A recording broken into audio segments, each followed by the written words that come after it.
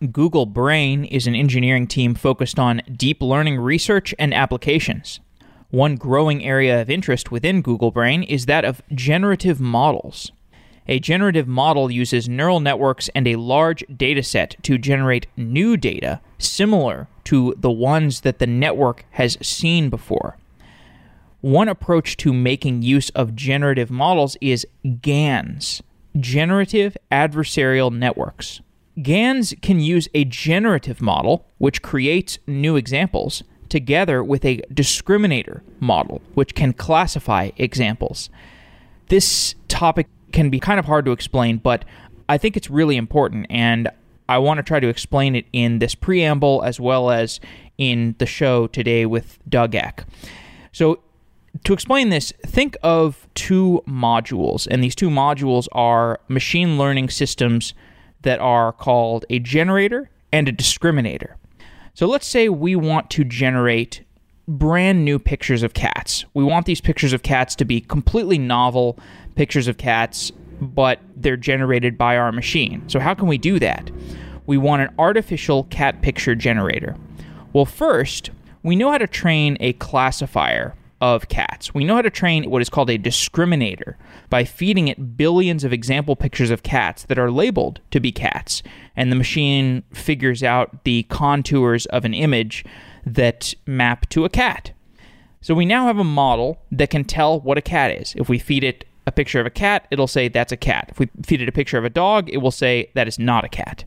So it can distinguish cat versus not cat. Next, we make a model that generates completely random images, and we feed those randomly generated images to the discriminator.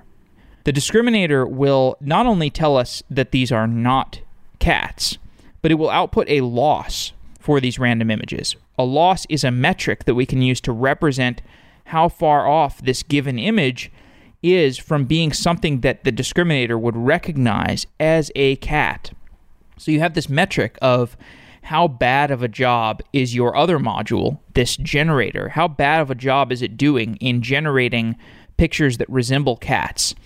And the generator can use that information, the loss information, to adjust its weights in a way that will reduce loss. And over time, the generator gets better and better at reducing loss. So the generator gets better and better at figuring out how to fool the discriminator into thinking that this randomly generated image is a cat. And eventually, this discriminator will start to believe the generator. So this is why it's called a generative adversarial network. You have a generator and a discriminator, and they're kind of competing against one another. The generator is making new images. The discriminator is telling whether or not the image is something that is believable. And the composition of these two things together allows you to produce novel examples, because eventually the discriminator gets fully tricked and the generator is producing images that look like cats. Generative model systems have produced some really useful applications. So some examples include object detection models, image editing, and text-to-image generation. And today's guest is Doug Eck. Doug works on the Magenta team at Google Brain. Magenta uses applications of deep learning to produce tools and experiments around music and art and creativity. And as you've seen in the example that I just gave, if we know how to train a model to produce new images of cats, that's kind of a creative act. So what else can we utilize this creative tool of the generative adversarial network, or just generative models more broadly? What applications can we build out of that? In a previous show with Doug, we talked about his vision for humans and computers working together to do creative tasks such as music. And today we dive into some of the core machine learning building blocks that make machine creativity possible. It was a great conversation. I really enjoyed talking to Doug, and I think you'll enjoy it as well. Before we get on with this episode, I want to mention a few roles that we're hiring for, and you can find these at softwareengineeringdaily.com/jobs. We are looking for podcaster. We are looking for some writers, and we have very high standards for who we hire to do editorial material. But please do apply if you're a good fit for either of those roles. We are also looking for advertisers for Q4, and if you're interested in advertising and reaching 50,000 developers through Software Engineering Daily, we would love to talk to you. You can send us an email. We've got a form on the website on softwareengineeringdaily.com for contacting us. And with that, let's get on with this episode with Doug Eck.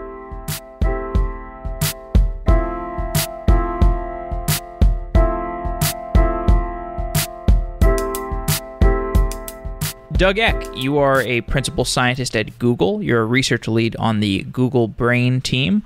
Welcome back to Software Engineering Daily. Hey, Jeff. Thanks for having me back. The last time we spoke, we spent a lot of time talking about music and machine learning and the interaction between humans and computers on music and art projects. And I really enjoyed that conversation. But this one, I'd like to go a little bit deeper into some elements of engineering. And to my mind, one of the core ideas, at least, in terms of what you're working on in Magenta, is applications of generative models. How would you describe a generative model? So I would say the phrase is used in a couple of different ways. One group uses generative models to talk about Bayesian inference, so probabilistic models that not only look at the probability of some prediction, but actually try to model the distribution, prior distribution. I use the term more generally to talk about machine learning models that learn to generate some instance of the data upon which they're trained. What are some examples where a generative model, under your definition, is useful? Well, useful is a great question. It's not clear to me yet how useful these models will be. We might use them to make music. That's what Magenta is about largely, or to help us make art. We might use them to generate summaries of long documents. But I think this area of research is still in its infancy. So we haven't seen, I think, a home run yet in terms of actual utility. How does a generative model, a model that can create new pieces of music or new pieces of art or new animals, how does a generative model get trained? Great question. Let's talk about one specific kind of generative model. And I think talking about the concrete details of that model will give us some ideas about how these things work in general. So let's talk about what's called a variational autoencoder. It's a bunch of words, but the basic idea is you have some data. That data might be the pixels from an image. That data might be a sequence of pen strokes. That data might be a bunch of musical notes. But let's talk about the pixels from an image. What we're going to do is take a neural network that is able to process those pixels, so learn weighted connections over small patches of those pixels such that it can predict something about those pixels. And imagine what we're going to do is try to just reproduce that image using the neural network, but we're going to pass that information through a bottleneck such that at some point in this neural network, there just aren't enough neurons to memorize all those pixels, right? And so what's going to happen if we're training the network and rewarding it with gradient descent to reproduce the image is this model is going to do as good of a job as it can over lots and lots of images. And if things work well, that model is going to learn some general properties of the images, because by learning those general properties, it's going to do a better job overall in reproducing the images. So what you should be thinking about in your mind's eye is kind of an hourglass where we have the image on one side and we have lots of neurons, patch-like processing over this image, funneling into a narrow bottleneck, a narrow waist, and then fanning back out as we try to reproduce the image. Are you with me so far? I am. Okay, so that's an autoencoder, and it's called an autoencoder because it's trying to reproduce the information upon which it's trained, right? The same picture in, the same picture out, and the gradient descent method we're using is simply rewarding the model for learning to reproduce those pixels, all right? We're not quite to a generative model yet, but we've got one building block, and that building block is this narrow waist of the model, and I'm going to call that the embedding space of the model, the activations at the most narrow point in the model. And then let's introduce a couple more terms. Let's talk about the left-hand side, if you will. I usually visualize this hourglass on its side with the source image on the left and the reproduced image on the right. And on the left-hand side, you'll see this hourglass funneling into the middle. Let's call that the encoder, because its job is to take the pixels and encode them into this narrow waist, what I'm calling the embedding space. And then on the right-hand side, you're going to imagine fanning back out so that we can try to reproduce the pixels. Okay? Still with me so far? I am. Okay. Now, let's say that we just generate a random embedding, okay? So we take that narrow waist, and instead of using the values that would be calculated from some image on the left-hand side, we just roll the dice and generate some random floating point numbers. And then we decode those numbers and try to make an image from them. In your mind's eye, what's going to happen? You're asking me? Yeah. I think the random number set that is trying to get transformed into an image is going to map to some strange visual representation. I think you're exactly right. And I would add that in practice, if the only way that you're training this neural network is mean squared error over reproducing the original pixels, that middle embedding space most of the time is going to mean nothing. That the model will only use certain parts of that embedding space to get its job done. And so when you roll the dice, you're not very likely to land on a point that actually looks like anything to us. It's just not going to work. Basically, you're going to get static images that don't look like anything but the snow on a TV set. And so, by the way, the embedding space here, would you say the embedding space is translating this like random vectors of numbers into a meaningful visual representation? It's a visual representation, not necessarily meaningful, but it's just mapping it to some visual representation. Yeah, that's the right way to think about it. So at a more abstract level, think of the actual numeric values for the pixels, right? So, you have some image, 256 by 256, and for each of those pixels in that image, you probably have 3 values, RGB, and each of those values is maybe between 0 and 255 or, 0 and 127, okay? So that in and of itself, the image lives in some high-dimensional numeric space, right? You can think of it as a 256 times 256 times 3, whatever that number is, dimensional space, right? Mm-hmm. And it's a point in that space. Does that make sense so far? Yeah, 256 by 256 in terms of like the dimensions of the image, and then 3 in terms of the RGB values. Sure. As a computer scientist, you can just imagine making a vector, right, of that length, and that would perfectly represent uncompressed your image. Okay. Now, what we're learning is a much more reduced dimensionality. So we might only have 16 floating point values, or maybe, let's work with 16. We have a vector of size 16 floating point values. And that's our reduced dimension, the waist of this hourglass that is our embedding space. And what we're doing is we're learning a projection from what we'll call data space, which is that 256 times 3, from data space into this latent space. And that's the job of the encoder. The job of the decoder is to take any point in this 16-dimensional latent space and move back into data space, hopefully landing really nearby the source image. Mm-hmm. But we're necessarily compressing because we don't have enough. By the way, set aside the distinction between floating point numbers and integers. I mean, someone in the audience is saying, wait, this floating point value can store a lot more information than the integer values can. Yes, but we're still compressing. We're compressing down to 16 floats and we're losing some information. Mm-hmm. Now, my question was, what happens if you roll the dice and generate a random length 16 floating point vector and just run it through your decoder? Mm-hmm. And you said, you'll get something, right? And you're right, you'll get something visual because we're generating a new image that we can then display on our computer screen, right? So by definition, we'll get something visual. It turns out that, let's say that we train our model only on pictures of dogs, right? Turns out if all we do is train for this reconstruction loss, which is the Euclidean distance between the pixel values we're trying to make and what the model predicts, then we won't get much meaningful by rolling the dice. Okay. And here's where the first... So it won't even look faintly like a dog. Well, it might every once in a while, right? Right. Sometimes we're going to land on a point in that 16-dimensional space that is near some of our training data, and we'll get something that looks okay, all right? But one way to think about this is if we were to look at the distribution of all of our training data across these 16 values. So imagine I take one dog image and I project it and I make its length 16 vector. And then instead of doing that, I do it for all of my training data and I look at how the numbers are distributed over these 16 vectors.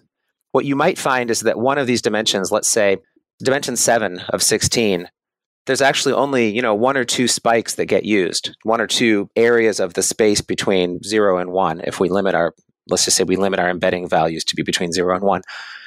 What doesn't happen is the model doesn't learn to fill the entire 16-dimensional space.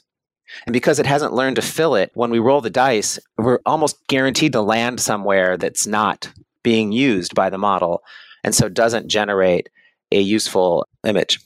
But I think this will make more sense if I tell you the trick that gets used to solve this problem, or one trick.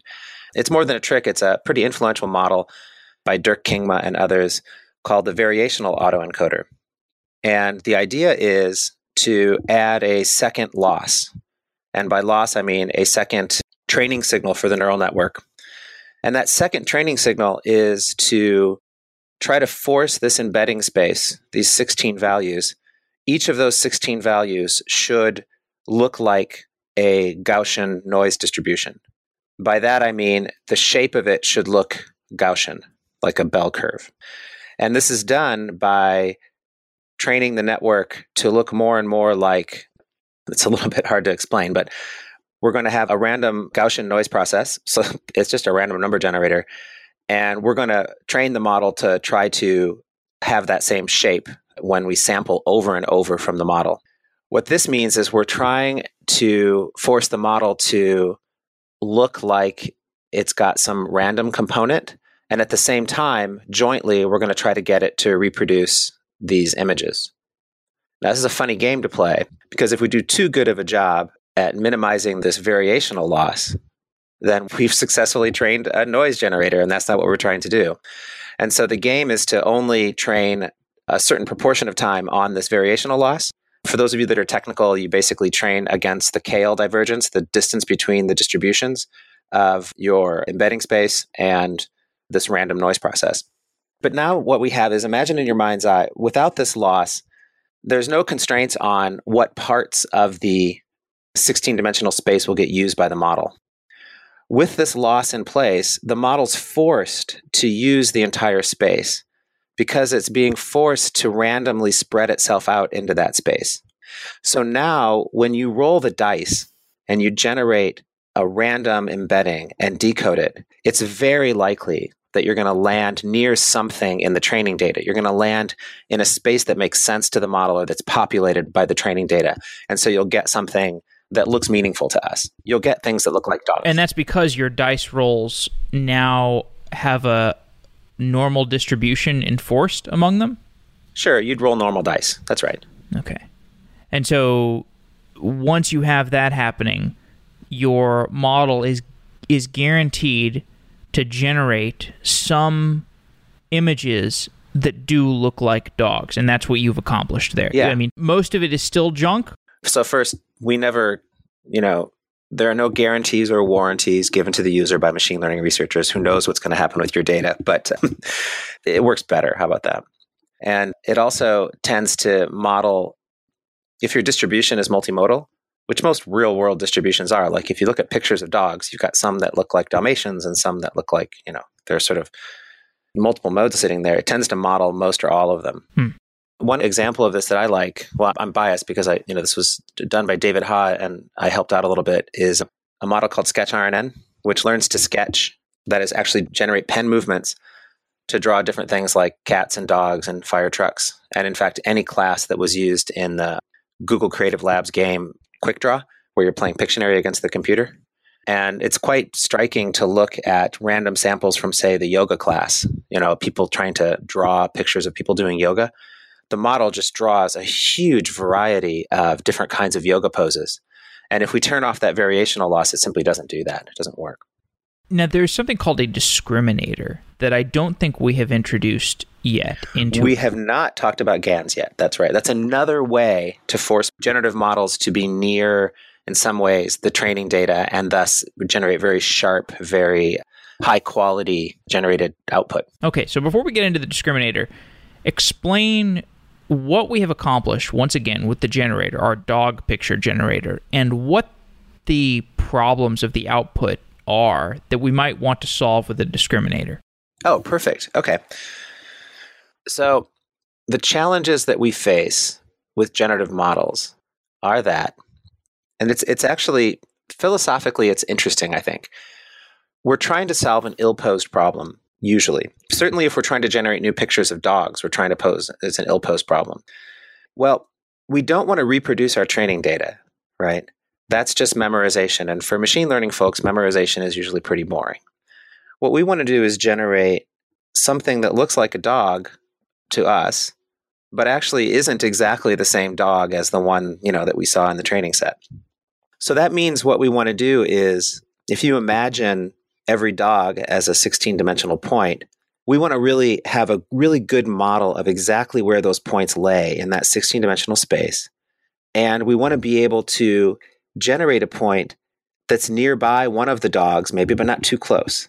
And so it's a bit of an ill-posed problem. In fact, it's really hard to evaluate whether we've succeeded or not, right? Because who knows? Like, what do you do? Do you go out to people and say, did that look like a dog to you? Actually, that may be one perfectly valid thing to do. But it's hard to come up with a machine learning loss that both forces you to stay near the training data, but also ensures that you don't get too near the training data. Right. Okay. So I followed that. Right.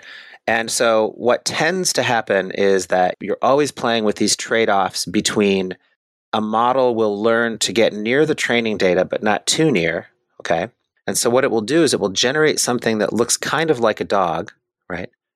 But it doesn't look exactly like a dog because it's being forced to not overfit and not memorize the training data. And so what it does very often is generate blurry dogs, right? That's one way the model solves the problem. And if you imagine this distribution and there's a number of points that are kind of clustered together, and if we looked at those individual points, we'd see they're all Dalmatians. That one thing we could do is just kind of drop a point right in the middle of all those Dalmatians, right? And generate from it and be perfectly happy because we got this kind of blob that has black circles and white patches in it, right? And that's actually one thing that happens with generative models. Even the VAE, the variational autoencoder that I talked about, in certain cases, it does generate, it models all the modes of the distribution, or many of them. So it manages to figure out that there are Dalmatians and Doberman pinschers that look different, but it generates blurry Dalmatians and blurry Doberman pinschers. So that's a challenge. And I think we're going to start to head towards your discriminator as one possible solution to this challenge. But we can pause for a second if I wasn't clear or you have questions. No, I think I follow so far. I guess one question I would ask is, are you getting blurry dogs here, or are we at the point where we're getting dogs with too many eyes or too many arms? Do these problems exist at different phases of this GANs model that we're going to get towards? I think the answer is always, it depends on the data, it depends on the model. These models for image generation are usually what are called convolutional networks. And what they're doing is, pull out your linear algebra, folks, or your signal processing. They're sharing their weights across the entire image, and they're sweeping, like imagine a little window of 8 by 8 pixels, and they're sweeping across, and they're looking for reliable shapes or patterns that fit in these 8 by 8 pixels. And that means that patch might work high in the upper left-hand corner of the image or down in the lower right-hand corner of the image. And as you move through the convolutional network, you're seeing the patch-like structure keeps kind of zooming further and further out from the image. And one of the behaviors of generating images from ConvNets, the short term for convolutional neural networks, is that, you might get 4 legs or 5 legs or 3 legs because the patch-like nature of the model hasn't actually figured out where the legs should be and how many there should be and what their orientation should be. Mm-hmm. So this is a side effect of this particular architecture. When you're using generative models for text, you get very different kinds of blurriness. It's not visual blurriness now. It's a kind of, if you would, semantic blurriness where you realize this model isn't able to carry the same topic over 3 paragraphs, right? So I'm using blurriness in a very kind of abstract way. For music, it's that maybe the model just can't quite repeat that phrase twice, right? It's not quite getting the structure. Understood. Okay. And so this is going to depend on the sample input and the way that the model is built. And, in the case of dogs, maybe if you have a bunch of pictures of Dalmatians at the center of them, you might get a completely different model from a bunch of Dalmatians that are positioned at different orientations in the picture. Maybe in the upper left-hand corner versus the lower right-hand corner, you're going to get different generative outputs. Let's move on to the discriminator. I think we've articulated the challenges that we're going to have post-generator, and a GANs consists of the generator and the discriminator. So let's get into the discriminator. Right. So Ian Goodfellow had a nice idea. He was at the University of Montreal at the time, and it was to train a discriminator to discriminate between counterfeit dogs, so to speak, and real ones. And so that discriminator looks at the output pixels of the model, and it learns to discriminate between images that are generated by our generative model and ones that come from real dogs. And then that loss is propagated back through the generator. So the generator gets hints via gradient descent as to why it generated a fake, bad-looking dog. So what the discriminator is doing, just to parrot what you just said, is you've got your generator that's producing fake dogs. You've got a data set of real dog images. The discriminator learns the characteristics that separate real dogs from fake dogs, and then you can feed the loss there back into the generator so the generator can get smarter about what it's doing wrong with its dog generation. That is precisely right. You're hired. Okay. This is actually a job interview. Your guests know that, right? You're trying to get a job at Google. Exactly. My next question for you, Jeff, will be... We didn't even turn this into a game show. That's right, exactly. Getting hired at Google, live. That's right. I think that would actually be popular. If you look at like Sharp, and my Google Home just woke up. Oh, yeah. That's good. I can do that too. Okay, Google, buy some... Never mind. Right. I won't do this. Okay. Cool. So we've got the basic feedback loop articulated. What's challenging about this? I mean, why doesn't this solve all of our generative problems in reality? Well, first, to be fair, both of these models, the VAE and the GAN, have an untapped potential. There's a ton of active research being done in this space and advances being made every month. I think the main reason that the GAN doesn't solve all of our problems is that unless treated with great care, it will learn only to generate a few kinds of dogs very well. And so actually, there's nothing in this discriminator to ensure that the model try to generate all kinds of dogs. Instead, the model will just maybe learn, oh, I know. The generator goes, I know this model, I can get really, really good at generating Doberman pinschers. So I'm going to keep generating Doberman pinschers. And then the discriminator's happy. It stops propagating loss back to the generator because there's not much more to learn about Doberman pinschers, but the generator doesn't really learn to become a general purpose dog generator. It's called mode collapse, by the way. It's even got a name. The model collapses onto only a few modes of the distribution that are in the data. That's like overfitting, basically, right? I guess you could call it that, or maybe that's a bad. No, it's okay. I think it's that you're choosing, the model carefully fits only a certain part of the distribution and actually doesn't fit the rest of it.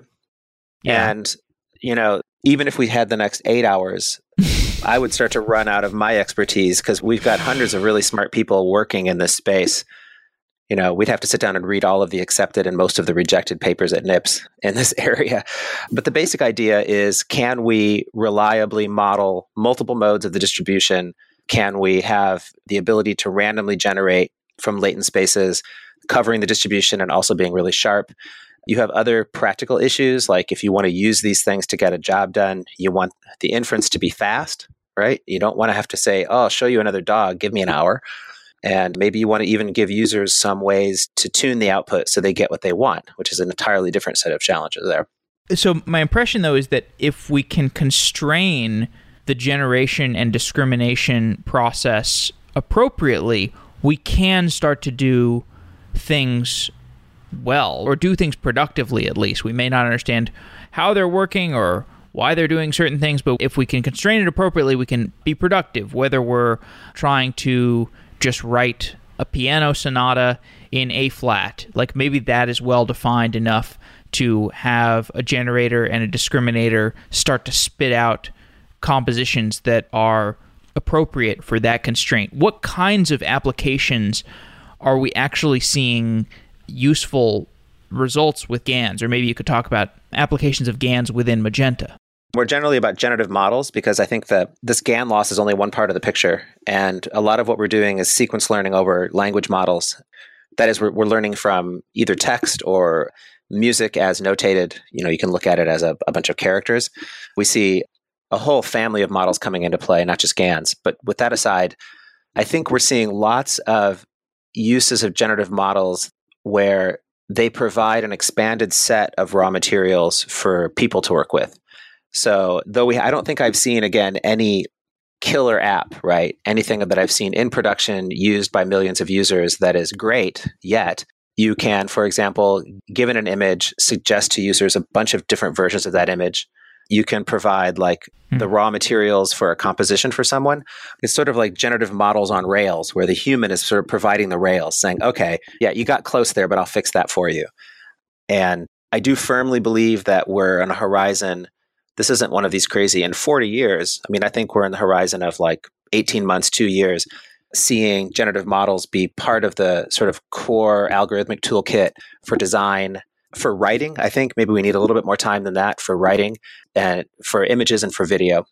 If we take this as a case study in machine learning tool development, and we look at the past machine learning tools that have developed, you've got a good historical knowledge of this space.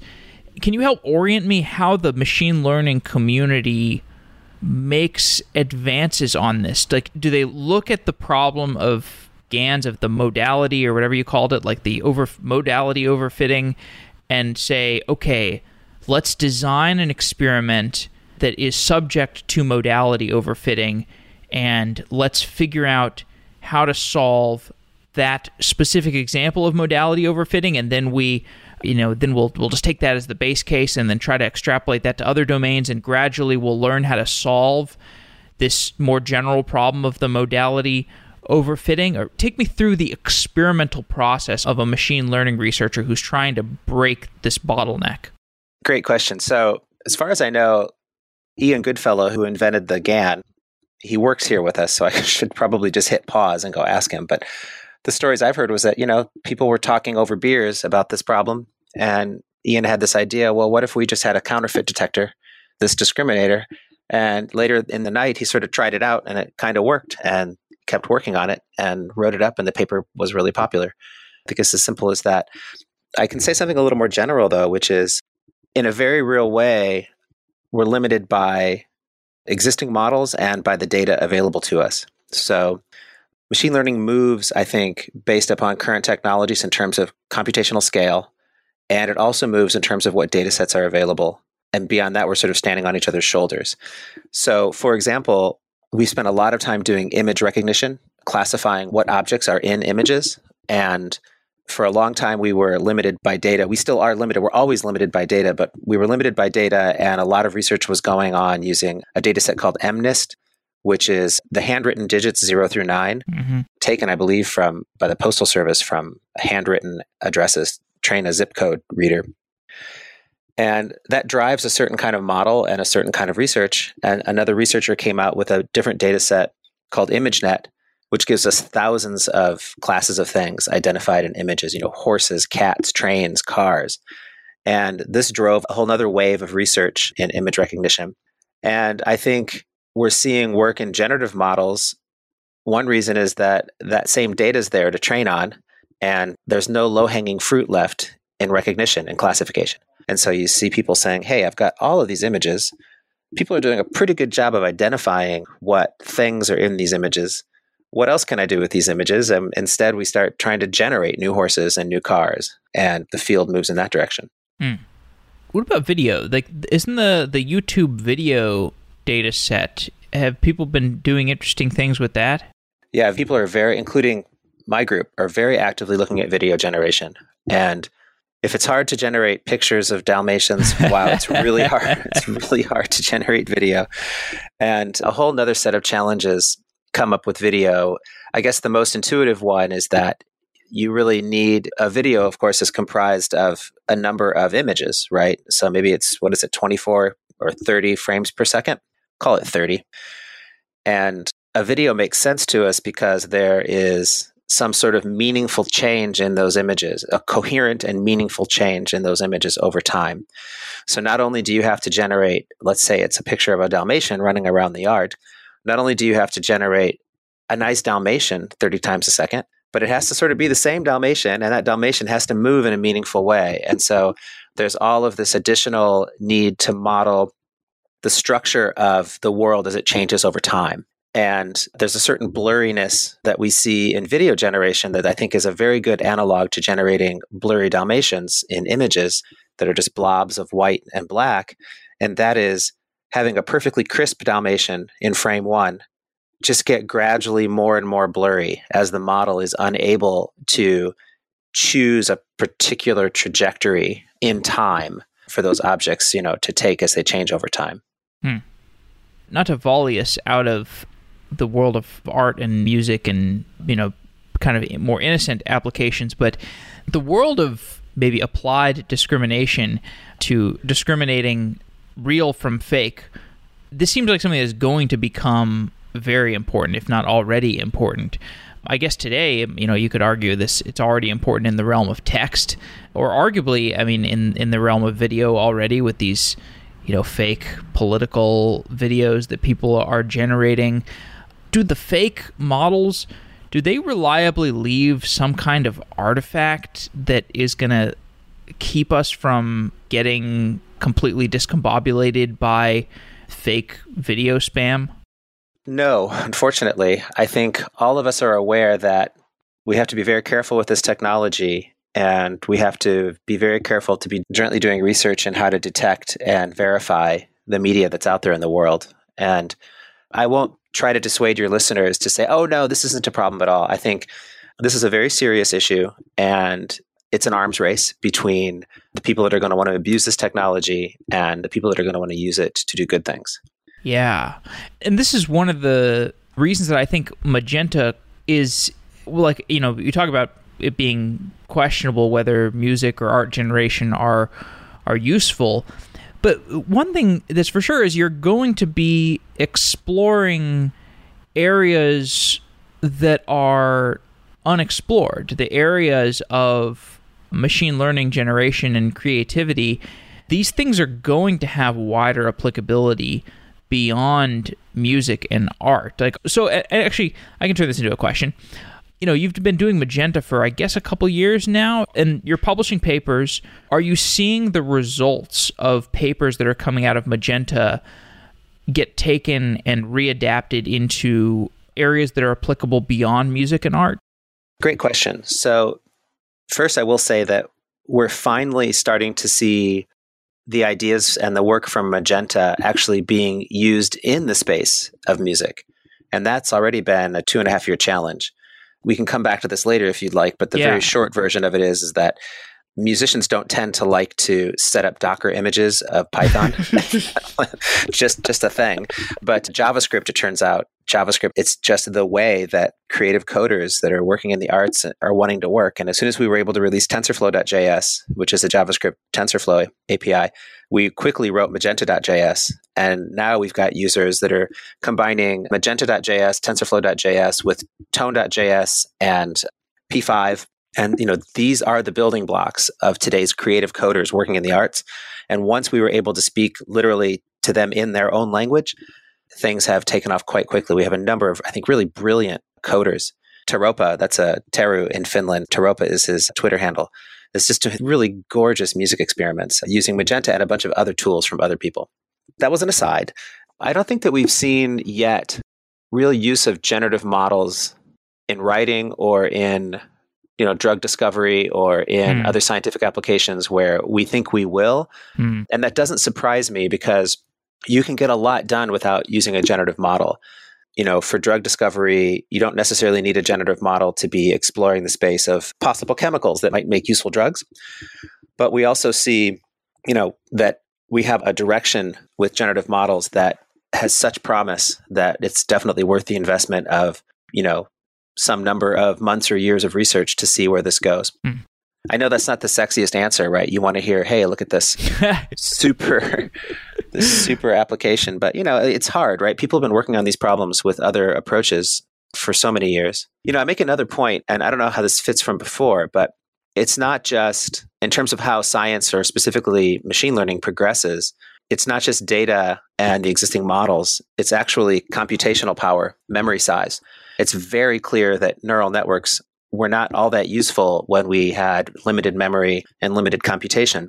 You really don't see neural networks start to shine until you're able to process huge data sets on GPUs or other kinds of accelerators like our Google TPUs with very large amounts of memory and really fast matrix multiplication. in the 90s, it was true that support vector machines, SVMs, and other approaches really did outperform neural networks at that scale. But when we're able to scale up to larger computational speeds and memory sizes, then different technology works. And there's a very, very suggestive bit of research that was done here at Google. We've been a group working with me, but I'm not on these papers, is working on generative document summarization. So imagine that you have this long document. Often it's some Wikipedia page. That tends to be a good research data set. And what you want to do is summarize that document in a paragraph. The most useful state of the art right now is a method called extractive method. The most useful method is to extract from this document that we're trying to treat or source documents linked to it the sentences necessary to summarize it. So the model's not generating any new sentences. It's just finding the ones in these documents that does the best job of summarizing the topic. The alternative is to actually try to generate a number of sentences that aren't actually in the source documents, that are new sentences that do a better job, we hope, of summarizing that document. And these generative methods are getting better and better, and depending upon the measure, will soon outperform extractive methods. Okay, but that was just setting the stage. With that in mind, you take a model trained on all of Wikipedia to try to generate summaries. And instead of training it to generate summaries, you just kind of train it to try to reproduce the documents. So you learn what we'd call a language model over Wikipedia. Think of it just like, by analogy, to generate the pixels of Dalmatians. Slightly different technology, but it's the same idea. Now, if you take a 100,000 parameter model, by that the model has 100,000 weights, and you fit it to Wikipedia, and you generate a Wikipedia document from that, it's gibberish, it's garbage. Right? And if you take a 4 million to 8 million parameter model and you fit it to Wikipedia, it actually starts to generate fake Wikipedia documents that have some structure and start to have a little bit of coherence. Oh, man. And this is from a modeling framework called Transformers, which is an alternative to recurrent neural networks, an entirely different conversation. But then if you take a 4 trillion or even a 100 billion parameter model and you fit it to Wikipedia, wait. The cool part is we don't quite know how to do that yet, but we're getting close. And so you start to see this very suggestive idea that, okay, 100,000 parameters was garbage. Order 1 million parameters is actually kind of cool, but missing a ton of structure. What if we add another order of magnitude? And we're just getting there with the kind of work. I'll focus on the Google work, but by saying very fairly, it's a very competitive space. There's a lot of great work going on everywhere, like at NVIDIA. But at Google, we have TPUs, which are an accelerator framework that allows us to scale to very, very large data sets and very large models. And we're just getting the infrastructure in place to be able to run these order of magnitude larger models. And there's a lot of debate, even internally among researchers, like, well, is it actually going to help, or are we just going to overfit? Like, can we fit a billion parameter model to Wikipedia? And is that enough to actually just get really nice generated Wikipedia-like documents? We'll see. I'm on the fence, but I'm also very, very interested to see where this goes and to see really if just scale is one of the crucial ingredients in getting a little bit closer to having great generated outputs. Is this unprecedented scale? Because why doesn't this just boil down to a gigantic MapReduce problem that Google has solved before with previous large-scale applications? We need to share those parameters, right? So eventually, like distributing this over, okay, so the thought experiment would be, let's distribute this computation over 1 million CPUs. And it just turns out that the cost of moving the data around these shared parameters that need to be seen by all other, you have a very densely connected, huge neural network. You're constantly having to shuttle back and forth the intermediate calculations that you've done on this massive matrix multiplication. And in fact, to be fair, I think this was really the goal of the early work of Google Brain, was to say, hey, can we do neural networks at scale on CPU? And the answer of using dedicated hardware for matrix multiplication, specifically GPUs, these sorts of accelerators, have just become the Swiss Army knife of what we're trying to do. The math just scales differently. It's not a stupidly parallelizable challenge because you don't have these atomic units that can later on get reduced really easily. You have to do data sharing. Yeah, that's right. I mean, this amounts to a very large matrix multiplication, multiplying a tensor against a matrix. And it's known in scientific computing from other areas outside of machine learning that multiplying huge matrices doesn't scale well to just a bunch of CPUs sitting around in a data center. I mean, this is why we have supercomputers for other applications. And what we've done so far is largely use like data centers full of GPUs or TPUs. What really happens is like you're running the same model on multiple GPUs or TPUs, and then each one is seeing a slice of the data. Now we're moving towards being able to have mesh technology where we can actually run a huge model, running chunks of the model, parts of the graph on different TPUs or GPUs, in our case TPUs, and then pull the intermediate results back together in a way that's scalable. Model parallelism. Correct. Thank you. Versus data parallelism. Precisely, exactly. So the timeline there, I don't know, for the Forefront experiments, these are like months away? So we're going to see this mesh technology coming out to the public this year. We've announced TensorFlow 2.0, and it should land Q4. That's the plan.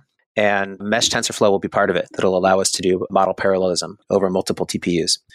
And let me mention, in all honesty to your listeners, that this is not an area of expertise for me. And if I got any of the details wrong about how this works, I mean, it's just so hard to keep up with this stuff. I sit near experts, but it turns out like sitting near someone that does this work doesn't actually mean you know how it works. So try to keep up as well as I can. Okay, we'll say that if somebody corrects you, in order to be able to correct you, they also have to email me and potentially come on the show and talk about this from their perspective as well. Because if they know how to correct you on it, they're probably somebody that will be interesting to talk to. Hey, that's great. Okay, good point. So let's talk about putting models into production, because this is something that would have applicability to a lot of people out there. And this is like a continual problem you hear about among machine learning people like at Uber or at DoorDash or any of these places that have, rapidly changing models. I don't know how rapidly changing your models are. Maybe it's one and done, but you have at least put some models into production. You've got NSynth, you've got the piano thing that plays alongside you. Do you have any advice or best practices around developing and releasing models? Yes. So there's a tension between productionization and research. And I think the answer really depends upon the goals of the user. If the goal is to learn TensorFlow or to build your own model and put it in production, for example, in small scale, there's tooling for that. And I think there's tooling that allows you to move really fast in one direction. But of course, there's always a trade-off. I'll give you an anecdote that'll highlight this. Someone recently joined the Google Brain team from one of the large groups responsible for building out TensorFlow serving capacity. And when he joined this research group, he himself is trying to come up to speed on building novel new TensorFlow models. And he said, I finally understand why researchers code the way they do. And he said, I thought they were just lazy and didn't want to do good coding practices. And then I spent a day building a model. And of course, I wrote some tests. I did some unit tests, and then I wrote some more tests, and I cleaned up the code and I linted it. And then I realized that it didn't work. Like, it just wasn't a very good machine learning model, and I had to throw it away. And I said, I get it, right? All of the tooling and the care that is placed into being able to take a model and serve it at scale reliably, that tooling takes work. And using that tooling rather takes work. And so the point I want to make is that what I think we need is a framework where researchers can move fast and try things out and do small scale experiments that can easily be turned into large scale experiments by turning a knob. And at the same time, we need folks in industry who want to take a trained model and serve it. And we need to give them the tools for productionizing and doing all the things that it takes to make the model bulletproof and fault tolerant and not likely to wake you up in the middle of the night with some page, right? So that lays the groundwork. I guess I'd like you to maybe a follow-up question, like what specifically can we discuss in that space? Well, one thing that I've heard is you train your model, you deploy it, and then you've got some new data for the next version of the model.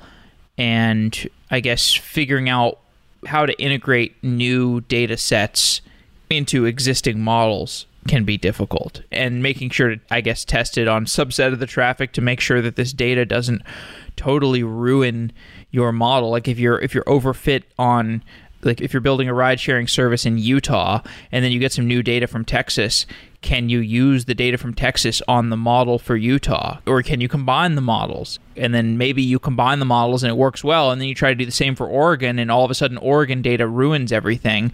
And then it's like, okay, where do we roll back to? What was the safe state? Oh, do we have can we easily roll back? But I don't know, maybe it's just like any other continuous delivery process to some degree. I mean, I think the answer is it's harder than other continuous delivery processes because of what you just described. I think the tooling for that is getting better by the quarter, but it's going to be really tough to have a perfect solution. We do have I think it's already pretty good and growing serving platform for TensorFlow called TensorFlow Serving. And I'm afraid I'm not up to date on what's going to be released when, but I think I can say we realize that if you want people to trust TensorFlow and actually want to use it in production, you've got to have high quality production tools. So we do have serving tools that are continually getting better on our cloud. And we also have, of course, APIs that clients can call out to, in which case it's our job to keep those APIs trained, like, the translation keeps getting better, et cetera. On our side, just even if we talk about the small scale work in getting Magenta.js to work, it turns out that even something as simple as serving the trained weights of a neural network for making melodies comes with its own challenges and is always a tough balance between simplicity and flexibility, right? Had to make hard decisions everywhere. I suspect your listeners are, given what I know about this particular podcast, my sense is most of the people that I'm talking to know more about this than I do. I did work on a production team, play music. I ran the recommendations team. I was on pager rotation for many years, but I never really became an expert at serving. I was always too drawn back into the machine learning. Okay. Well, let's begin to draw to a close by talking more about Magenta, because we've really just gone circuitously around it. You mentioned that people are showing more of an interest in using your set of Magenta projects, in their actual music production, thanks to Magenta.js, which is simplifying the model delivery process to the browser, I believe. Can you talk about how those musicians are using Magenta in the browser? Most of it so far has been what I would call playful. That is, we're seeing increasingly good music models that actually generate really cool music or generate really cool rhythms. And we're seeing some pretty amazing JavaScript coders wrapping them into CodePens or other sort of commonly used JavaScript wrappers. For the most part, these are kind of fun toys to play with. Like, here's a smart drum machine you can play with. We're just now seeing these same coders start to take the next step of, for example, allowing you to drive these with a MIDI clock that lets you have more control over the process, or getting the pipelining in place to move these signals around, not just between different JavaScript tools, but being able to move this back into a really sophisticated digital audio workstation like Ableton. And this is happening as we speak. Like, in the next month or so, we'll continue to release better and better integration points for musicians to work with the tools they love. This comes from us doing a lot of user studies. When I started Magenta, I thought, as a musician myself, I understood what musicians want, but it turns out I didn't. And I think those of us working on it, we really thought like programmers. We thought like machine learning developers. And we really didn't get what musicians who aren't coders really want. Oh, tell me more about that. What were you wrong about? So one of the things was we thought that people would be comfortable completely abandoning their current tools and just jumping in and playing around with like an interactive coding environment. But one thing we learned was you can pry Ableton from you can pry it from my dead hands. What is it? Over my dead body? Cold dead hands. There it is, right. Like, people, the kind of musician we're trying to get to is probably someone that's using a tool like Ableton. Yes. They're probably not, they might be, but they're probably not an oboe player in a symphony orchestra and only an oboe player in a symphony orchestra. They're probably using technology already. They're early adopters, and they're probably in love with this technology. Yes. So what we've realized is that we need to do things like, right now, we're trying to wrap our JavaScript tools in headless browser, what is it called? Chromium, I think. Mm-hmm. And then have these tiny little JavaScript powered musical instruments be able to just talk back and forth to something like Ableton. So we're kind of trying to pull them out of the browser, but we're trying to leave them in containers that make it easy to integrate them with other tools. Are you making VSTs? We're also looking at VSTs. Since we're moving just MIDI around, there are other ways for us to do what we want to do. We're trying different things, but think of moving in that direction, especially if we start working with tools that generate audio. And at the same time, I was shocked we did this neural synthesis project called NSynth, which is basically a WaveNet, which is a kind of generative model for audio from DeepMind. We did a variant of WaveNet called NSynth, which can generate musical notes. And people loved it. It was quite a popular project. But then another group inside of Google from London decided they wanted to actually build a piece of hardware that built a hardware synth that uses NSynth internally called NSynth Super. And this was so popular. Like everybody that got their hands on an NSynth Super physically had it in their hands, plugged in a set of headphones, plugged in a MIDI keyboard, and started move your finger around on this grid and change the sounds. And by moving it just a little bit, make really subtle changes in timbre. And people really loved the physicality of it. And so, I have renewed respect for trying to build physical devices. And I'm hoping with Raspberry Pi and with other platforms, we can see an ability to put out an open source, the code and the plans for like building guitar pedal sized AI powered musical instruments. That's not happening yet, but that's one direction I want to go in.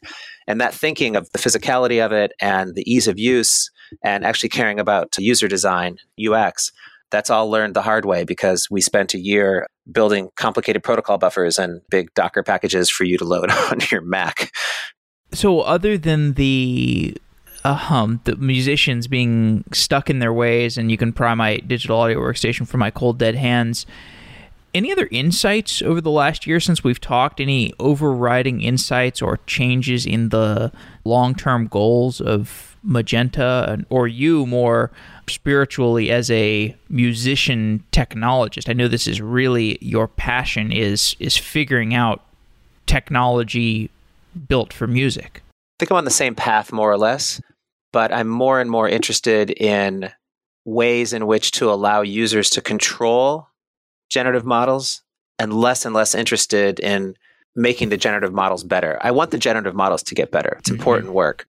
But I'm equally interested in simple techniques like conditioning the generative model on something we know or something we want a user to be able to control. A concrete example always helps. We do have these really nice RNN, recurrent neural network, actually LSTM-based music generators that if you do, they generate MIDI, but you listen to them as piano and they sound really cool. And, you can just turn one of these on and it'll just wander away making quasi-realistic piano music for you. But that's not that interesting long term. I think you want to have some controls. And one of the researchers in our group, Ian Simon, had this simple idea. It wasn't just Ian, it was a couple of people, Sagi Vore as well. The simple idea of saying, well, it'd be really nice if we could control how busy the music sounded, the note density, how many quarter notes per second or how many quarter notes per measure. Because, if you can make it sound really sparse or you can make it sound really crazy with lots of notes. And so they did something that I thought was a clever trick. I don't claim they're the first to do it. They just, as they're training the model, the code counted like a running average of the number of notes that were happening per measure, and then provided that value to the neural network while it was learning. Now, the neural network can learn just fine without that conditioning value. I mean, it's not that hard for a neural network to count, right? But it turns out that the neural network actually learns to rely on that value of how many notes per second or notes per measure are being generated and take advantage of it to make the job easier. And in doing so, it means that later when you're generating music, you can actually just change that number. You can say, just give me, 2 notes per measure or give me 16 notes per measure, and the model will obey it. And I was like, oh, look, we can condition these models on everything from genre to mood to any other thing a user might want to control. And in doing so, we give them ways to control that generation. And I think it's just as important for an artist to be able to control the generation as it is for the generation to be good, because in controlling it, the artist makes it belong to her or belong to him. Yeah, that's profound. It actually reminds me of... I don't know if it's profound, but it's an interesting direction to go in. Well, what I think is profound is I did an interview with the Splice CTO a while ago. You know this company, Splice? Mm-hmm. Yeah, they're cool. Yeah, they are. But what's interesting is they started off focusing on music collaboration, and they still have that. They still have music collaboration and version control and so on. But the bread and butter of the business has become like a sample rental library, because that's what the musicians wanted: a sample rental library, a synth rental library. It's just funny how the demands of musicians can be or can maybe seem fickle until you really examine them and you gradually understand why they are a certain way. It sounds like you've been going through that.